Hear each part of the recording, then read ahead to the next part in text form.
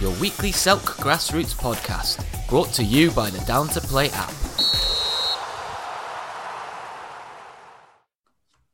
Welcome to the big interview show. Tonight we are speaking to Southern Sunday representatives on our lockdown series. At the moment, it's a lockdown series.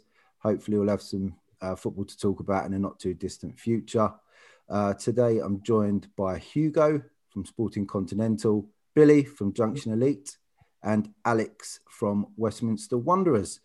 Southern Sunday, a league that I recently really found out about in the last 18 months, doing my research on various leagues that I could help to add some coverage for and shine a light on all different leagues in grassroots football. It's a standard chartered league, one of the very few Sunday leagues to hold that higher status. Also 100 plus teams play in the Southern Sunday. I think it's the biggest league in London, which is a massive thing for the league. A really hard working committee from what I've seen on social media. We'll get into that in a minute. But yeah, Hugo, Billy and Alex, thanks for joining me. Hello. Hello. If you could tell me a bit about your teams. I know you're all pretty well-known teams, and you're good with your social media as clubs. But Hugo, let's start with you guys and tell us a bit about Sporting Continental. Right. Well, where do I start? I suppose actually the best place for me to start with Sporting Continental would actually be with Westminster Wanderers, because me and Alex actually go back a long way. So the first time I ever heard about the Southern Sunday or ever played for Southern Sunday, I actually played for Westminster Wanderers back when I was 17. So that's the first time I learned about the Southern Sunday. I think I spent 3 seasons with Westminster Wanderers, 3 very good seasons, very well-run club, to be fair, and took a short break. And I remember always, at that time, it was a case of me and Badger. All our friends were starting to move to different parts of London, out of town. Some people even, like, myself, I don't even live in London at all. I've got players that live in Bristol. And it was just a case of, what can we do to make sure everyone stays in contact? Because life happens, people all go their separate way, lose touch and everything. And the idea was to start a football team. And that's really how we came about. My players hate it when I mention this because it's been mentioned loads of times. We were in a KFC when we were formed. Badger was having 100 popcorn chickens. But yeah, so that's how we came about. And unfortunately, our first season, it was too late to enter the Southern Sunday. So we ended up playing in Essex, which a lot of people, obviously now we play in South London, a lot of people listening will probably be like, well, yeah, that's a long journey. But not much has changed now because of where all my players actually come from. So the commitment was there, to be fair, from there. And then the season after that is when we joined the Southern Sunday, to be fair. That last season? No, it wasn't actually. This is our second stint in the Southern Sunday. Okay. So our first stint was, I want to say 2015-16. Right. And then the season after that, we folded, pretty much. You could say we folded. Just lack of commitment from certain players. Too much loyalty shown to people that didn't deserve it on my behalf, I would say. And then we took a year out and then we came back. We'll get back to the shark tag that's been put on you boys in a little while. Bit sharky, our Sporting Continental. We'll get on to that. Congratulations on the London Cup win, by the way. Well done on getting that in. Billy, let's go to Junction Elite, a club that has many teams as part of the family of Junction Elite. Also a club that does a lot of things in the community. Tell us the story of Junction Elite. So Junction Elite has actually been a club that's only been around for 2 years. Yeah. But years ago, they were known as Keys House. Obviously, the chairman, he's so busy. That's why I'm on here today. So he actually formed Keys House from a group of boys from the secondary school he worked in. And they're the team that I play in now. They're the same players, all stuck together, and he's kept them the whole way through. And basically, he's just built the team now, and he's got 14 youth teams, 8 men's teams, and myself, I run the youth department for him, and he runs the men's. But as you said about the community, there's the amount that gets done. It's not just football. There's things such as you would have recently seen, providing young adults with jobs. It's not that it's going for a tough time at the moment, but still trying to sort of keep in contact with everyone. There's over 300 players to keep in contact with, bearing in mind. Is that important? Is that important to the chairman of Junction League? That it's more than just a football club. Yeah, people are like, I have people messaging me saying, "Where's Stocker? Where's Stocker?" Because obviously, me and him are always talking, sorting things out. And honestly, you look at his WhatsApp, and you could have messaged him 10 minutes ago, and you'll be at the bottom. Yeah. That's just what it gets like. But it's just constantly he does what he can, and luckily he's got obviously every volunteers behind him. Such as there's loads of people, I couldn't even mention them. The charity, obviously we have the charity set up. Yeah. And well, there's so much that the club does. As I said, it's not just football. We've just recently started the futsal, first club in the UK to buy a tech ball table, which we're going to start to challenge some teams to. I'm sure they curvy tables. So we'll have our own little tournaments going. Brilliant. So we'll be calling a few out, and then women's, vets, youth, everything. And basically, we want there to be an option for everyone, no matter who you are, what you do, the ability you play at. There's always going to be something for you. And as I said, there's people that come in and do photography, but it's not just on the pitch. You can come in and be a fundraiser. You can anything you want. It's just you're not. If you're feeling alone, that's it. You've got. That's why we say a family. You've got a family around you. It's not just you're not alone anymore. That's got to be some kind of record to get all that done in 2 years. Bloody hell, that is is a lot of work in 2 years. This lockdown, it feels like it's been 2 years. So yeah, the amount of stuff we're getting done now, it's crazy. So Alex, on to Westminster Wanderers, another team with multiple adult sides at least in the Southern Sunday. Tell us a bit about the club. Thanks a lot, Andrew. Yeah, it's really great to hear Billy's story. Both Junction Elite and Sporting Continental have been great additions to the Southern Sunday League. They are competitive, they are good sides, but they've helped build a league. And it's great to hear Billy's story about how Junction Elite are building all that work off the pitch as well as on the pitch. Our journey was slightly different. It started in 1999, so that was we're now in our 22nd year. And it was really a group of blokes who were not quite good enough to play at a decent level on Saturdays anymore. Yeah. The club that some of us came out of were the Westminster Casuals, who are now playing the Surrey South East combination. And Westminster, we met in a pub in Westminster. I suppose it's worth noting that we all had a sort of political or government background. We worked in the media, politics, civil service, and many people still do. And over the past 22 years, we've got a club now has 4 sides. 3 sides are genuine adult sides. The first team's pretty good. The second and thirds are less good, but that's in the nature of those things. And a couple of years ago, we set up a youth side to give something back, as Billy was saying.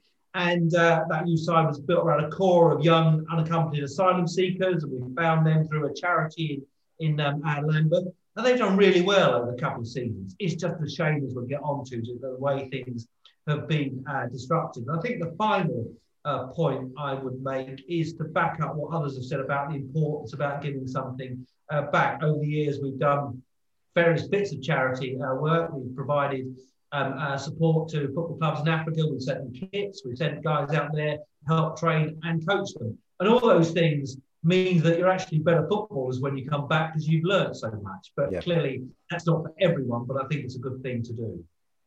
Absolutely. How do you run the teams? Is there a pathway to the first team, or are they all independent sort of teams? Well, of course, my role as chairman of Westminster Wanderers is to persuade them we have one club. In their own minds, they're all like Man City and all independent and special and different. We get a reasonable amount of movement, but actually the league, quite rightly, as you've got now clubs like Junction and others who've got numerous teams, they're quite careful to say you can't just move players around, and that's right. So the squads are flexible, but the core remain the same. And the characters that build the sides, the people who lead the teams, also attract particular types of players. So you always get a bit on. I don't want to play on his side because I don't like him, but that's natural, probably even in the Premier League. This is a question to all of you, really. How do you find the cost side of running a team? Obviously, Junction Elite must have huge outgoings with the amount of teams they've got, and obviously the fundraising and that must be a full-time job for someone in itself. But how do you find the money side of things running a club, especially if you're playing in the areas that you guys play in are obviously quite expensive and all that in terms of property, or I don't know if the pitch prices match that type of level, but how do you find the whole fundraising and money raising for clubs in the current climate and in these times we live where match days can cost £250-300 just to play one game?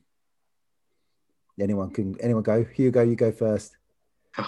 Shock. Obviously, you've got to pay about £100 a week just to get down from Milton Keynes to play a game. Yeah, I take it out of Drage's wage.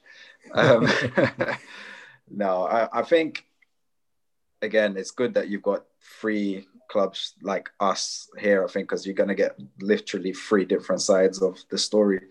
I think subs, of course, people pay subs every season in terms of like they will pay a registration fee for us because our pitch isn't the cheapest. It's not the most expensive out there. It's 112, I think, per game, and that doesn't involve the referee's fee.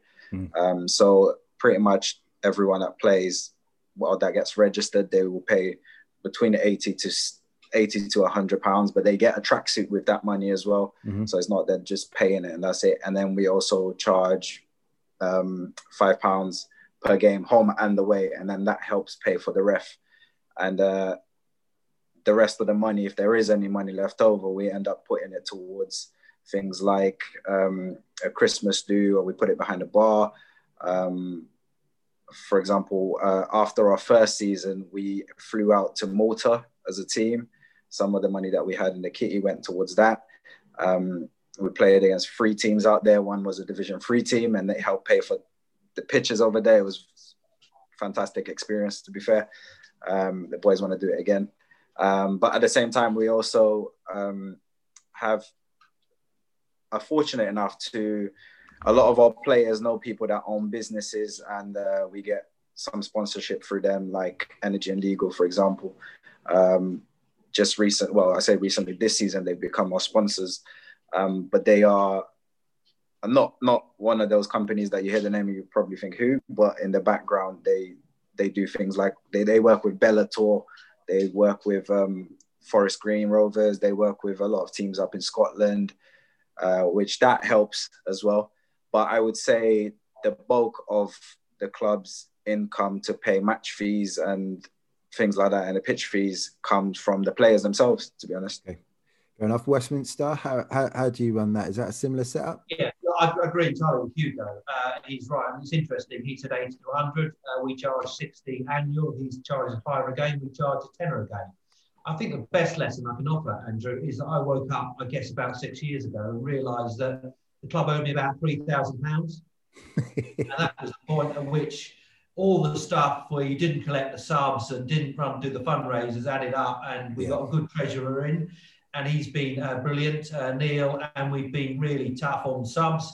And we have a Christmas social, and we have a summer social, the annual awards dinner, and we got the thing back on track. But each year we have to raise £16,000, which is, tough and it's proportionate for our club. But you've got to keep up with the cash, otherwise the thing is in danger of falling over. Yeah, absolutely. And Junction Elite, I guess that's a special case. 16 grand. I bet you wish it was 16 grand a year for you guys. What sort of lengths do you guys go to raise cash and keep that going? I don't think we really need to go into individual team cases for you guys, but how does that get funded? Is it a charity? You said you got a charity thing. Do you use donations to run the entire club? Or, I mean, it must be such a job for someone.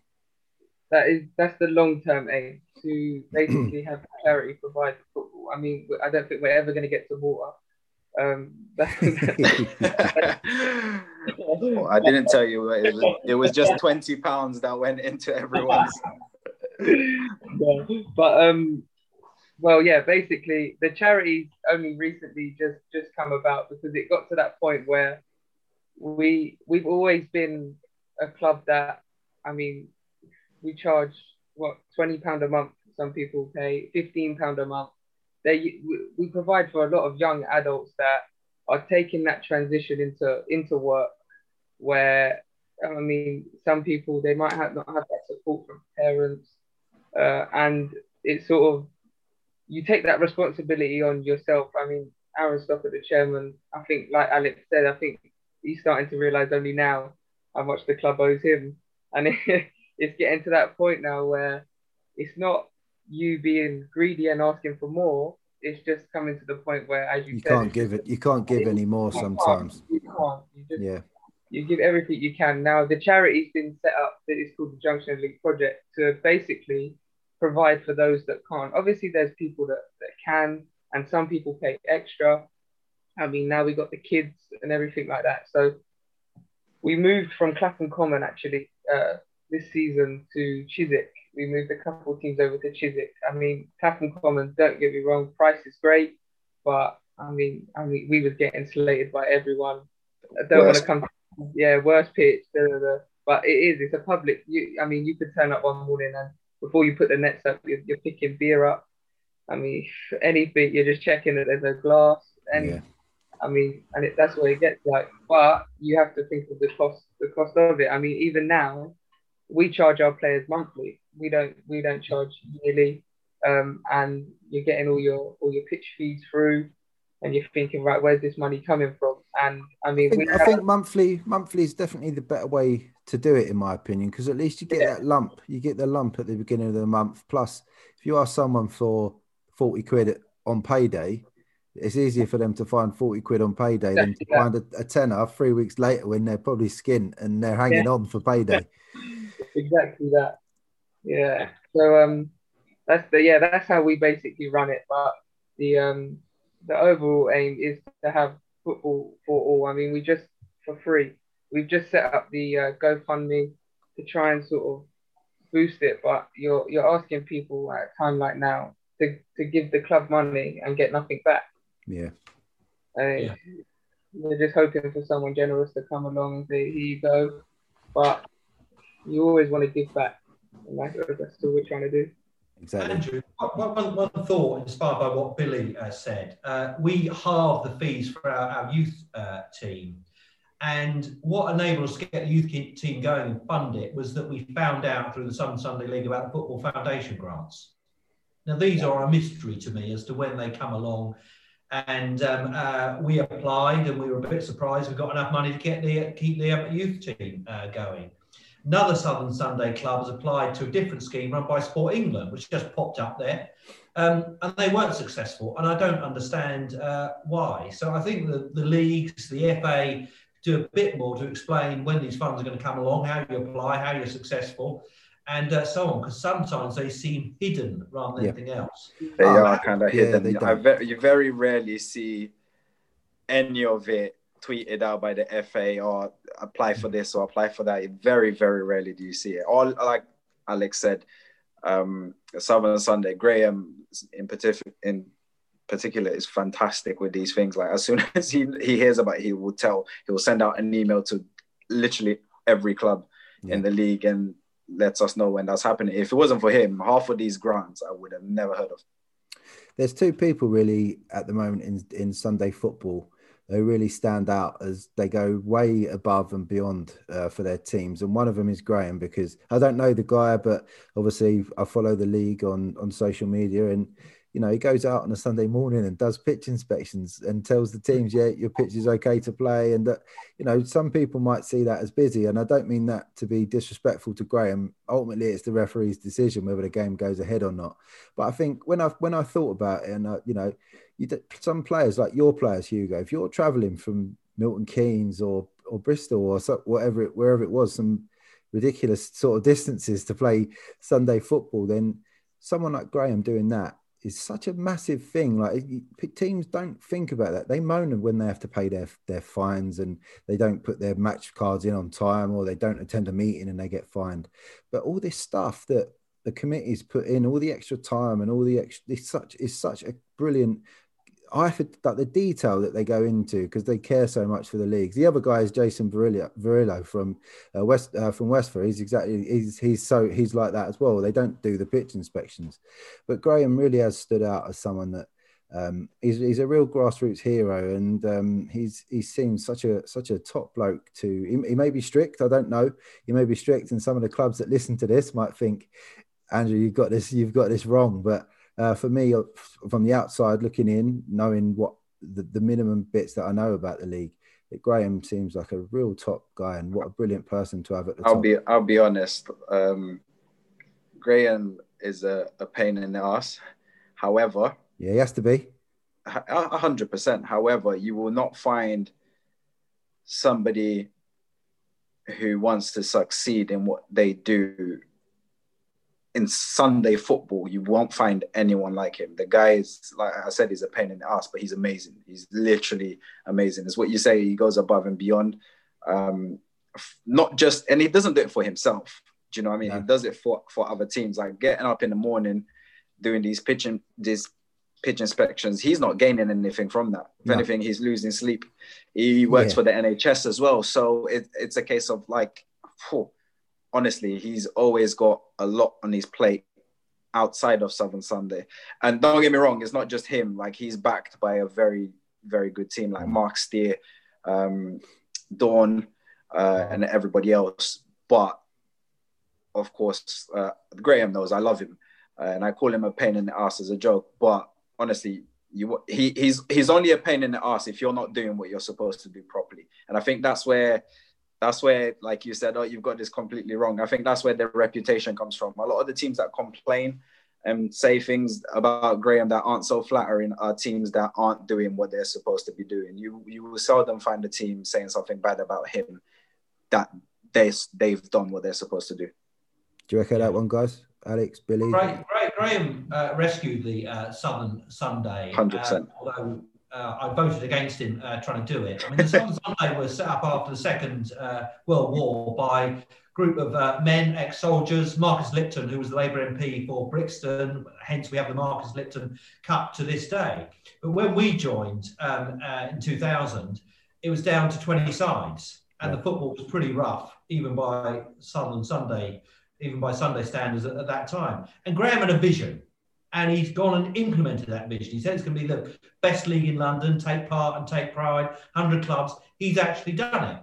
But he's done it because he's got meticulous attention to detail. I agree entirely with what Hugo says about him. When it came to a big AGM where he was standing as secretary to modernise the league against a brilliant football man, Tony Eldridge, who didn't want to modernise, didn't like the internet, didn't use the internet, didn't want electric communication, all that stuff. I voted for Tony against Graham because I felt that was in the traditions of the league, but I was wrong. Graham was right, and Graham won that vote and went on, has done great things. So I think there's a big message there that if you want to progress, you've got to get with the times, you've got to modernise. As you know, this year we brought in payment by card rather than handing over £10 notes on a Sunday morning. So it's all progress.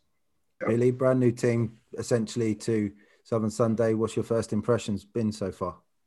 It's run perfect. You don't wake up in the morning and there's no uncertainty, like you were saying, whether your game's going to be on. And as Hugo said, he's on everything. You can't put a foot wrong. And as you said, if you do put a foot wrong, you're in trouble. But he don't only just run the league. He'll turn up, and if there's one ref you don't want, it's probably him. Because there's no leniency. Oh, mate, he loves giving away a pen as well, by the way. Jesus. Loves the penalty. He's like the Mike Dean of refs. So that's where I see him. But no, we're ref friendly, guys. We're ref friendly. Don't forget that. We are. And you know what? He's an entertaining ref. You can't help but have a bad game. 1 minute he's shouting at you, next minute he's having a laugh and a joke because you've messed up. And we've been in it 2 years, and I mean, if it was a bad league, I don't think we would have entered another 5-6 teams. But we would have moved. People say about the leagues, but like Sporting Continental, you'll get told, and we've been told, you're playing in the Southern Sunday, 100%, and you can't prove anything and everything. But why are you going to switch a league that's run so well just to go and prove that you can beat certain teams? It don't really make sense to me. Is being a charter standard league important to clubs like yourselves? Does that mean do you support that? Is that something that's important to clubs? And also, obviously, if you're part of the league, the standard chartered league, then you need to be chartered standard, or whatever the thing is yourself. So is that important for clubs? I think it's a nice badge, Andrew, but I think sorry, Hugo, I think they've got to they've got to show that they mean it. I mean, Billy's right about Clapham Common, and while I've seen Hugo play like Messi on Clapham Common, no way, a long time ago. I used to be good back then.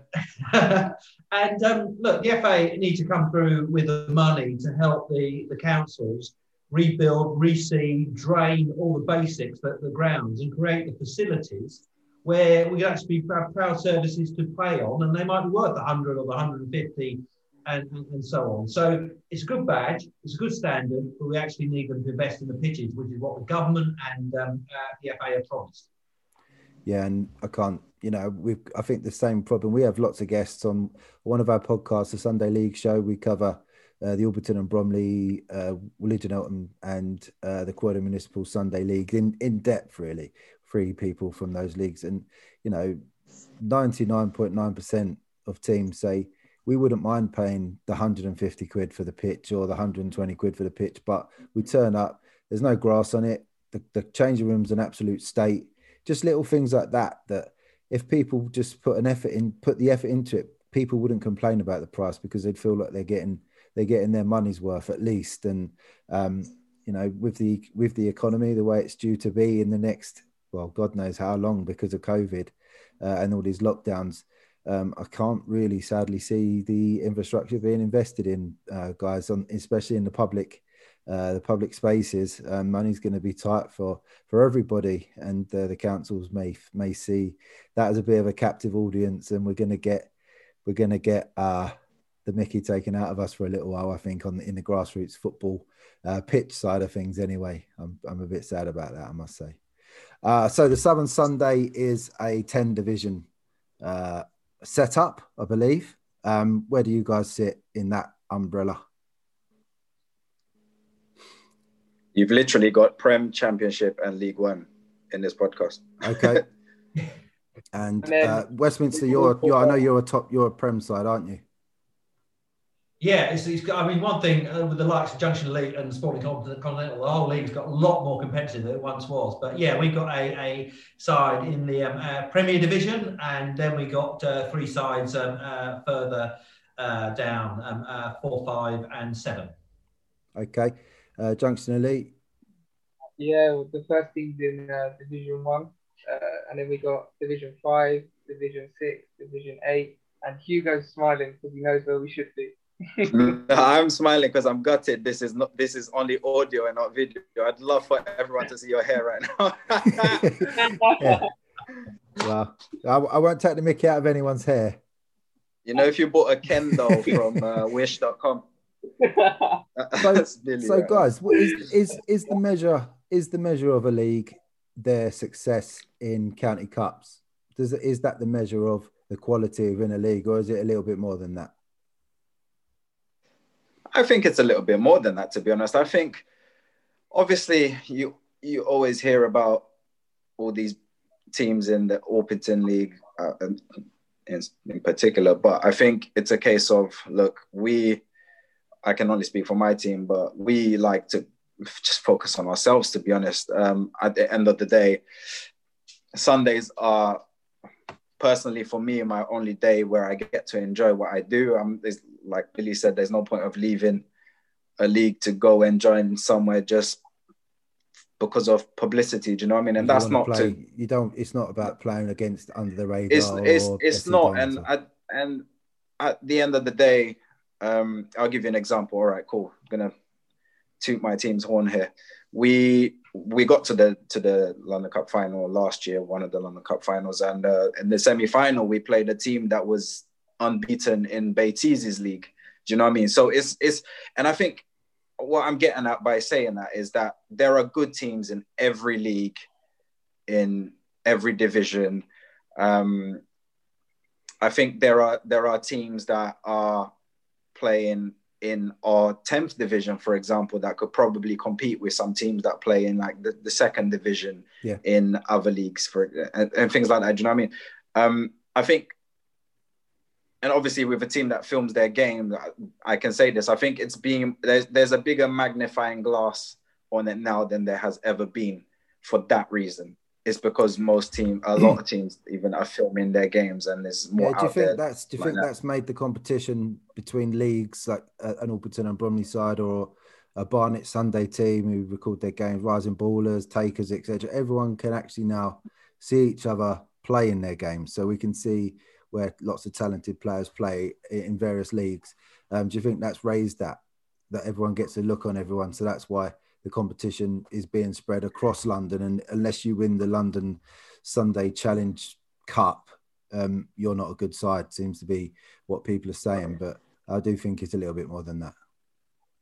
No, it's a little bit. It's a lot more than that. I mean, in a cup game, anyone can be lucky on a cup game, for example. Do you know what I mean? Like Lambeth, the best team. Why are they the best team? Because we've seen them play. Do you know what I mean? Whereas there are teams that are probably better than Lambeth, and I love Winger, and me and him go way back. By the way, he also played a couple games for Westminster Wanderers back in the day. Okay. But there are probably teams like up north that we've never heard of that are ridiculously amazing, like St. Joseph's from Luton, the ones that actually beat Lambeth last year. Obviously, because it's close to where I'm from, I know how good they are. I know a few of their players, and I know the sort of level they play at week in, week out. Proper sides. There are very, don't get me wrong, Lambeth, very good team, and probably the best team in London, to be honest, that I've seen. But that's what it comes down to, is what we've seen, because it's on film. Hugo, do you think they're better than AFC Hammersmith? Because in terms of Andrew's question, I was really impressed by the way that one of the Hammersmith players, they play, I think now in the Harrow League, has gone on to sign for Middlesbrough in the Championship, which is a pretty good measure of success. But what would you rate of AFC Hammersmith? They're probably the best team of recent years in the Southern Sunday. Yeah, I think, Andrew, if you don't know, Hammersmith was one of those teams. I think they went like 3 seasons unbeaten in the Southern Sunday Prem. They won. Were they due to play under the radar in the London Cup in the next round? They were. Something like that, wasn't it? They've got some very good players as well. And again, it just goes back to my point. Every league has good teams, because Hammersmith are proper. They won. They played in London Cup finals. They've played in Surrey Cup finals. They've won Surrey Cup finals. I don't know if they've won any of the London Cup finals. I think it's only us that have done that from South Sunday. But no, Hammersmith is a proper team. Alex is not wrong. They were fantastic. They still are. And I think they're unbeaten, to be honest. They've moved, but I think they've been unbeaten since they've moved as well. So again, it just goes to show it's not just because it's Southern Sunday. They've moved on, and they're still doing fantastic. They do have players that do go on to sign for pro clubs, Alex. And I don't know how much you know about Lambeth All-Stars, but they're exactly in the same boat, so to speak, in terms of they have a couple of players. I think they've just had one player that's just signed a pro contract in Scotland at the moment as well, Lambeth, and he scored on his debut. Yeah, well, look, you were a great player on your day for us, and still are, and you and VJ and all those guys. But I took my son to Lambeth All-Stars when he was small as a trial. and they're pretty hardcore, even at 7 and 8 years old. I couldn't play for 7 or 8 years. This is a new. This is that recent? A little while ago now. But part of the reason I make the point is that the guy I set up the Wanderers with, his father, regrettably, when his father was dying, I sat and talked to him, and he's a Crystal Palace season ticket holder for many years. But he always said, I played in the Southern Sunday League in like the 50s.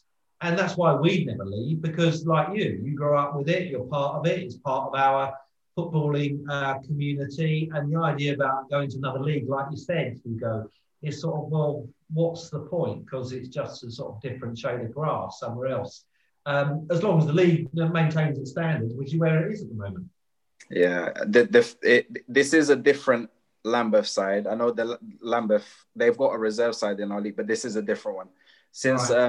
Since Omari Winja took over, most of their players are playing proper semi-pro. Like they've got some, like one of their players is at the moment at was playing for Hampton and Richmond, which is Conference South. So that's the type of levels we're talking about. Yeah, that's serious. I think Lambeth All Stars as a club has been going for a long time.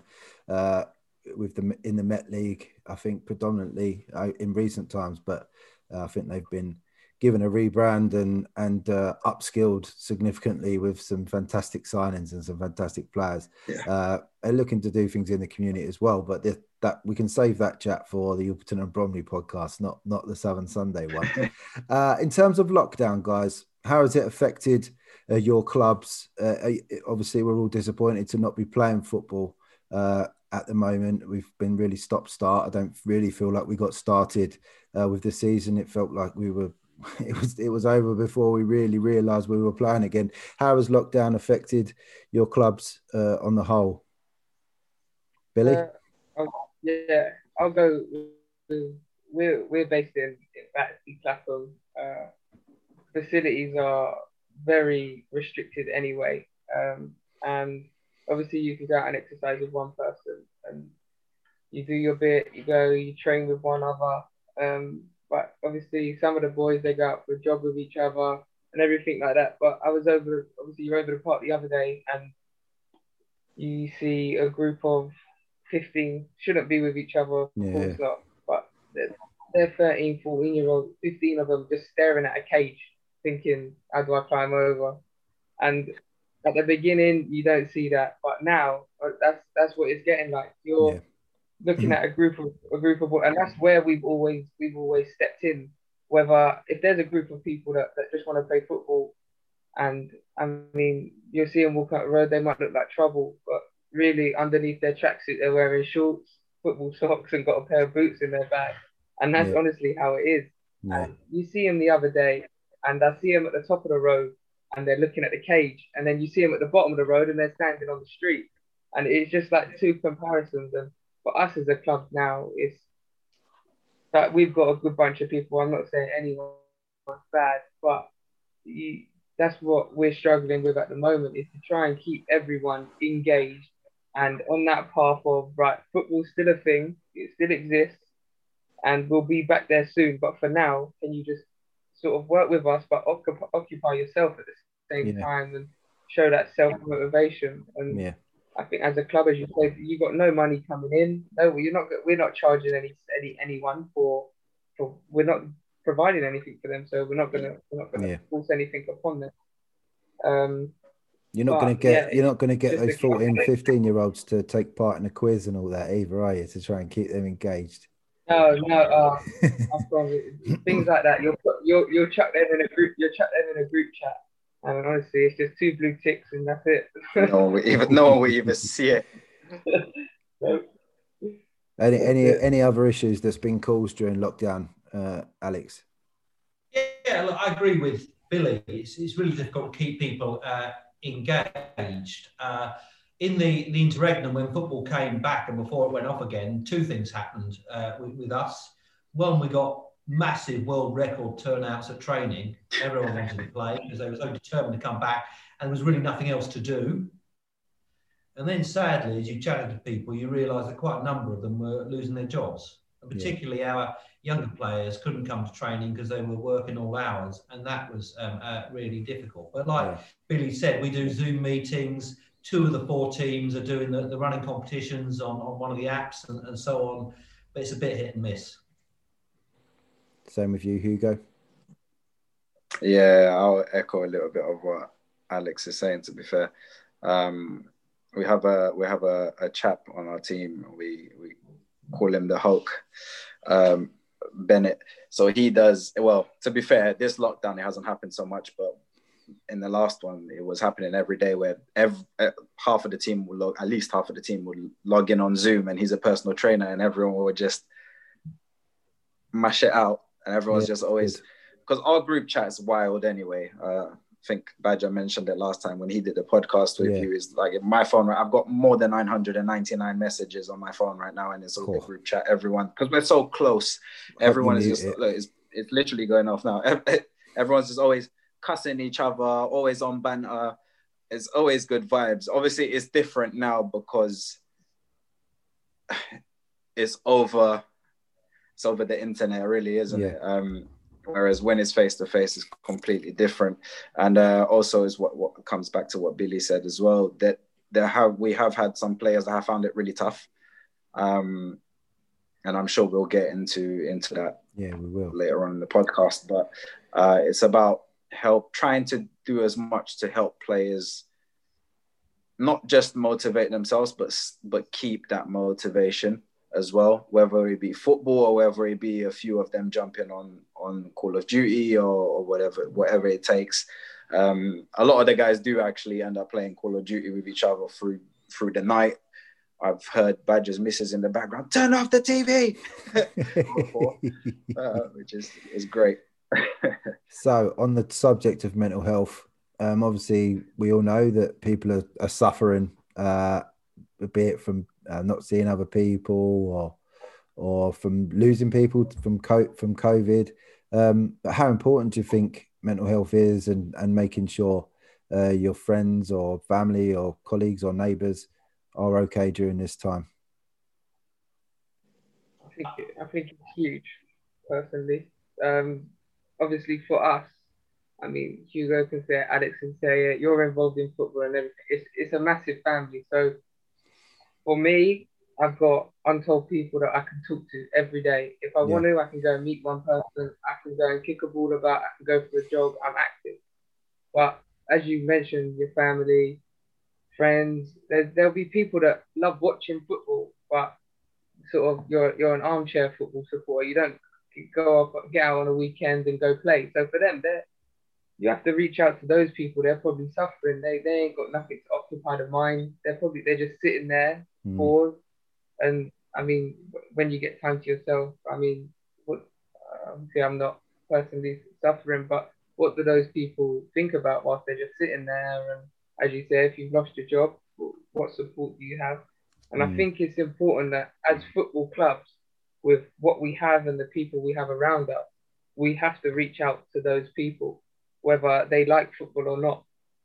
You're looking at it from a person to person. You're not looking at it from a football to football. Like, you might have rivals in football, but this is the time you just put things aside and you sort of just take it step by step. And I mean, the Twitters, I mean, Alex and Hugo yourself will say it, your Twitter handles, your Instagram, anything's open. If someone wants to pop a message in there, you'll have a chat, you'll do what you can. Absolutely. And I think that is important right now to express that anyone can talk to anyone. Alex, have you got any advice for people who may be suffering with anxiety or mental health issues? What would your sort of first piece of advice be to those people? I'd build on what Billy said, and I agree with Billy that you've got to reach out and talk to people.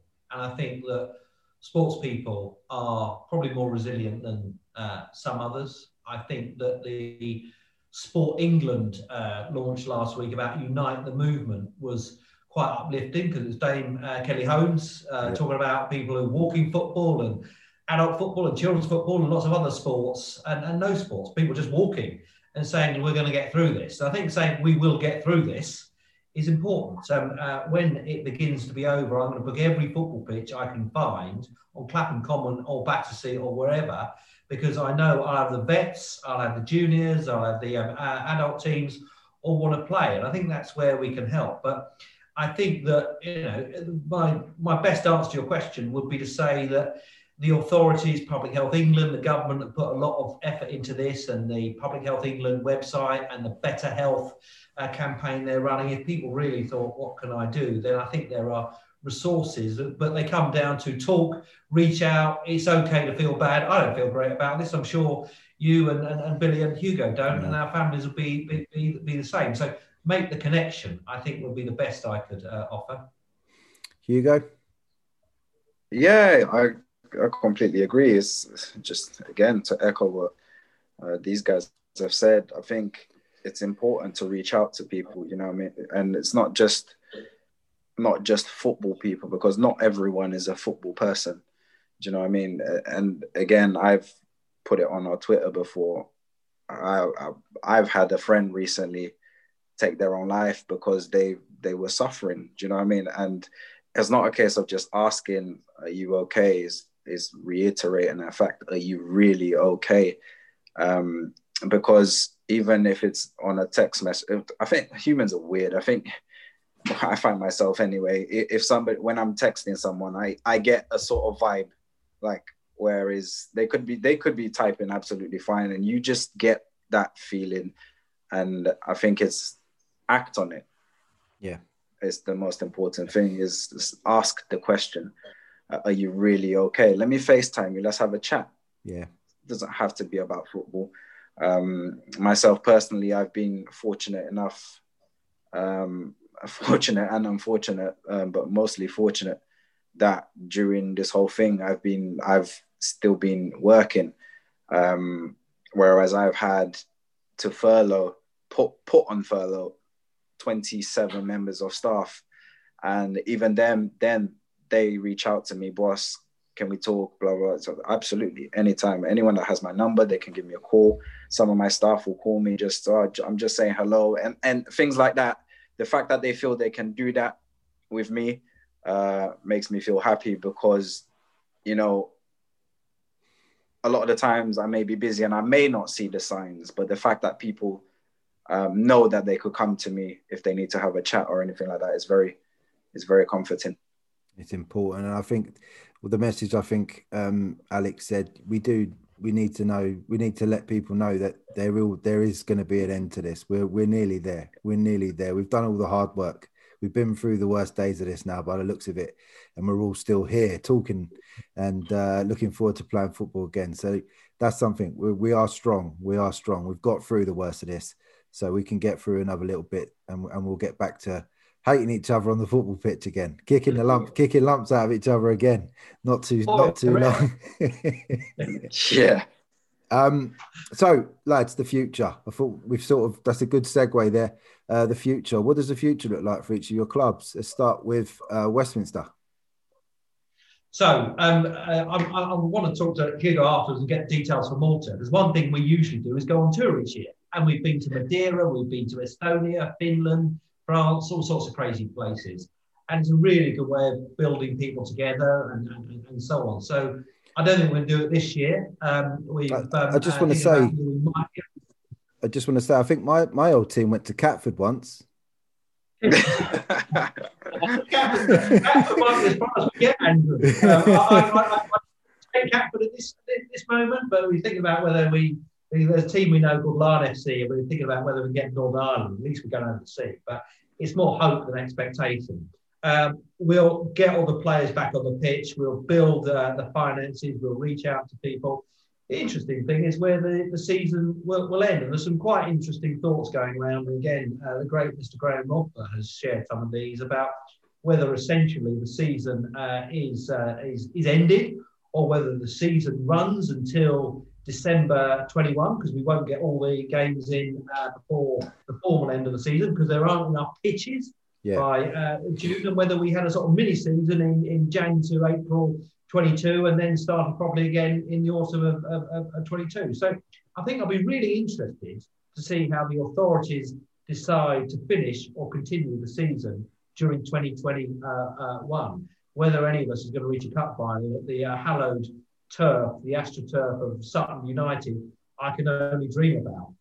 I think if we started mid-March, I think if we then extended the season until the end of June, which is being talked about, we got 14 weeks, and I just wonder if leagues are going to try to just creep over that points per game threshold. I don't know if that got voted in the Southern Sunday, but I wonder if they're going to try and get all the double bankers and all that played in those. If we start mid-March, that if that's realistic or not, I don't know. But if we do start in the next few weeks, whether they're going to try and just play double bankers and just creep over that points per game mark, just so they can, timestamp the season. See you later. We don't want to see you again. Let's get on with the next season. That would be interesting to see. But I guess a lot of those decisions will be with the FA rather than the leagues. They sort of have to go with the FA's decisions on that type of thing. So it will be very interesting to see what happens. I hope we do come to some conclusion. 2 lost seasons is very sad. It's like probably unprecedented in peaceful times for this type of thing to happen. So let's see. Yeah. Very exciting times. A couple of thoughts on that. Yeah. First, it just shows we've all got to get vaccinated, because that's then when our turn comes, because that's the thing. Yeah. But the virus is not going away, and no. I don't know how it will play out. I hope it will be good, but we're not there are risks ahead. And I think the final point, on a sort of positive note, very few of us would have played much football during these first weeks of 2021, because the weather has been abysmal, and I guarantee you we've lost most of the weekends of the early part of this year. Definitely. I think I've sort of had a look at the weather and thought about it, and I can really only think of 3 clear weekends that we've had that we would have played football. So I'm not sure, even through this whole lockdown time, this second lockdown, how much football would have actually been played anyway. So how much it has affected us, I don't know. Maybe we would have been onto a hiding to nothing anyway because of the weather. At the moment, everything's absolutely drenched, and whether this is going to affect us for another month till the pitches recover. And I mean, your local park pitches will be the same as the pitches here, that they just hold water for so long that it just seem to either be dusty or absolutely soggy. So I'm not sure we would have missed much football in this time, but as I say, whether we restart 2021 and get to some unsatisfactory finish, which it will be, either way, I just hope that we can kick a ball again. I don't think we need a summer break. If we don't restart the season, I think there'll be some very long pre-seasons being played, 5-6 month pre-season. So everyone will be super fit or knackered by the time we get to September. I don't know which.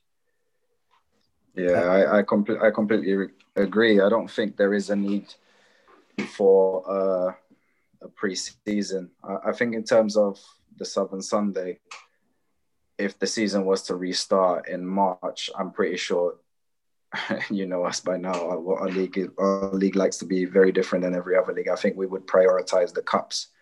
I think Graham takes, and rightly so in my opinion, takes great pride in the Southern Sundays Cup competitions, and having lost those last season. He has said to us, even before this lockdown was announced, I mean, our last few games were literally all cup games, because he wanted to get us to a point where if we need to, say, come pre-season, so to speak, instead of being a pre-season game, maybe play a semi-final or a cup final, which to me makes sense. Yeah, definitely. And hopefully, I think in terms of the Southern Sunday, obviously I can't speak for them, but I think that would probably be the ideal scenario for our league. In terms of teams, I mean, us, it's kind of 50-50. We love a cup game. We love cups. If we can play, there's nothing like playing a cup final in front of fans. Our London Cup final that we won. Unfortunately, if it was played 1 week later, we would have been allowed to have people come to watch. Unfortunately, we played it in front of, I think we were allowed to bring 10 people that I put down as club officials at the time. And if it means, as Alex said, getting the cup competitions down to the cup finals, and then being able to play the cup finals at Sutton United like the Southern Sunday do every year, we'd be down for that. But then on the flip side, we also don't want to lose another league run due to COVID, because obviously we came back last, because before we folded, we were in the Premier Division.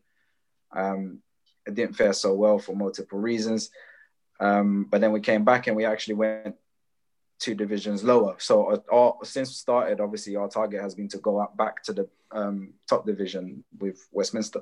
Yeah, there's a lot of talk. There's a lot of talk. You should have been there a long time ago. Yeah, but there's reasons that we weren't. We kind of, and that's kind of thing that doesn't get mentioned. And this is why sometimes people mention Graham this, Graham that, but it's not Graham's fault. Graham, if he wanted to turn around and say to me at the time, no, we're not letting you back in the league because of last time, he 100% could have done so. And there could have been nothing that I would have said, because he would have been 100% in his right to do so. And people don't really know the background of the story. And I will forever be grateful to Graham for allowing us to come back into the league, because it ended in a little bit of a sour note, but our own fault, nothing to do with the league. It was literally, I was young running the team at the time. I didn't know how to deal with things. So I did the natural thing for me at the time, buried my head in the sand, and pretty much went AWOL. So when people say, oh yeah, you guys should be in the top division in terms of team quality and player quality, probably. However, there's a reason we aren't there, and it's not down to the league, because there's no guarantees when he let us back in the league that we weren't going to do the same thing that we did before. Do you know what I mean? And at the end of the day, he's got to protect his league. Fair enough. Billy, what's Junction Elite going to look like next year? I think bigger than 25 teams. 50 teams next year. 50 is the aim. I think, I mean, the aim is to have, we've got our figures, 400 precise, 404 youth players playing football. We've also opened, in the process of when it all comes back, opening multi-sports, because not everyone in the area, like every child is born and wants to play football. So you've got to open that. And as I said, we want to have an option for everyone from the age of, the youngest is 2 years old, believe it or not. I mean, you get parents now that so you're right. That's your right back, isn't it? you got parents now that want their kids to go make it, and Project Mbappe and Twitter influence is there. So yeah, it's open from 2. We're going all the way up to vets. There'll be women's futsal, tech ball, disabilities. We're going to have a disability team. Refugee is also an option, as Alex mentioned earlier. We've been sort of shown towards, but basically it is literally just to grow. And when someone in the area says, who do you play for, or who provides you your child with sport or something to do with a weekday, weekend, it's Junction Elite. I've got to say, I absolutely hold what you guys are doing in such high regards. I respect it massively. These clubs that put this effort into the community, multiple teams, as Westminster and Junction Elite obviously do in different varying amounts, obviously. But anyone that puts the extra bit in, and I'm not having a go at you, Sporting Continental, you're a bit separate to these guys, but that offering kids that type of activity, or that access to sport is absolutely fantastic. And I can't speak highly enough of you guys for what you're doing, and you deserve all the credit, and I hope it goes from strength to strength on that side of it. I honestly, it's brilliant. I don't know what else to say about that. I'm overwhelmed by it. In fact, gents, I think we've reached the end of the podcast. All that you have to do now is to give your shout out for your team name and your social media handles, and we'll leave it there. Hugo, you go first. Really? Why change, right? Yeah. So obviously, people that listen to the Selk stuff they've probably heard from me before. If anybody's looking for us, just search up Sporting Continental. Even on Google, it will be the first thing that pops up. Go onto our YouTube channel. You can see highlights of all our games. Watch us beat Billy's team on the last game before lockdown. Who should have had? Was it Johnston Elite that had a cast iron red not given in that game? Yeah. Sporting Continental. Oh, and then they went and scored from it. Okay. Oh God! I thought he would have cut that bit out.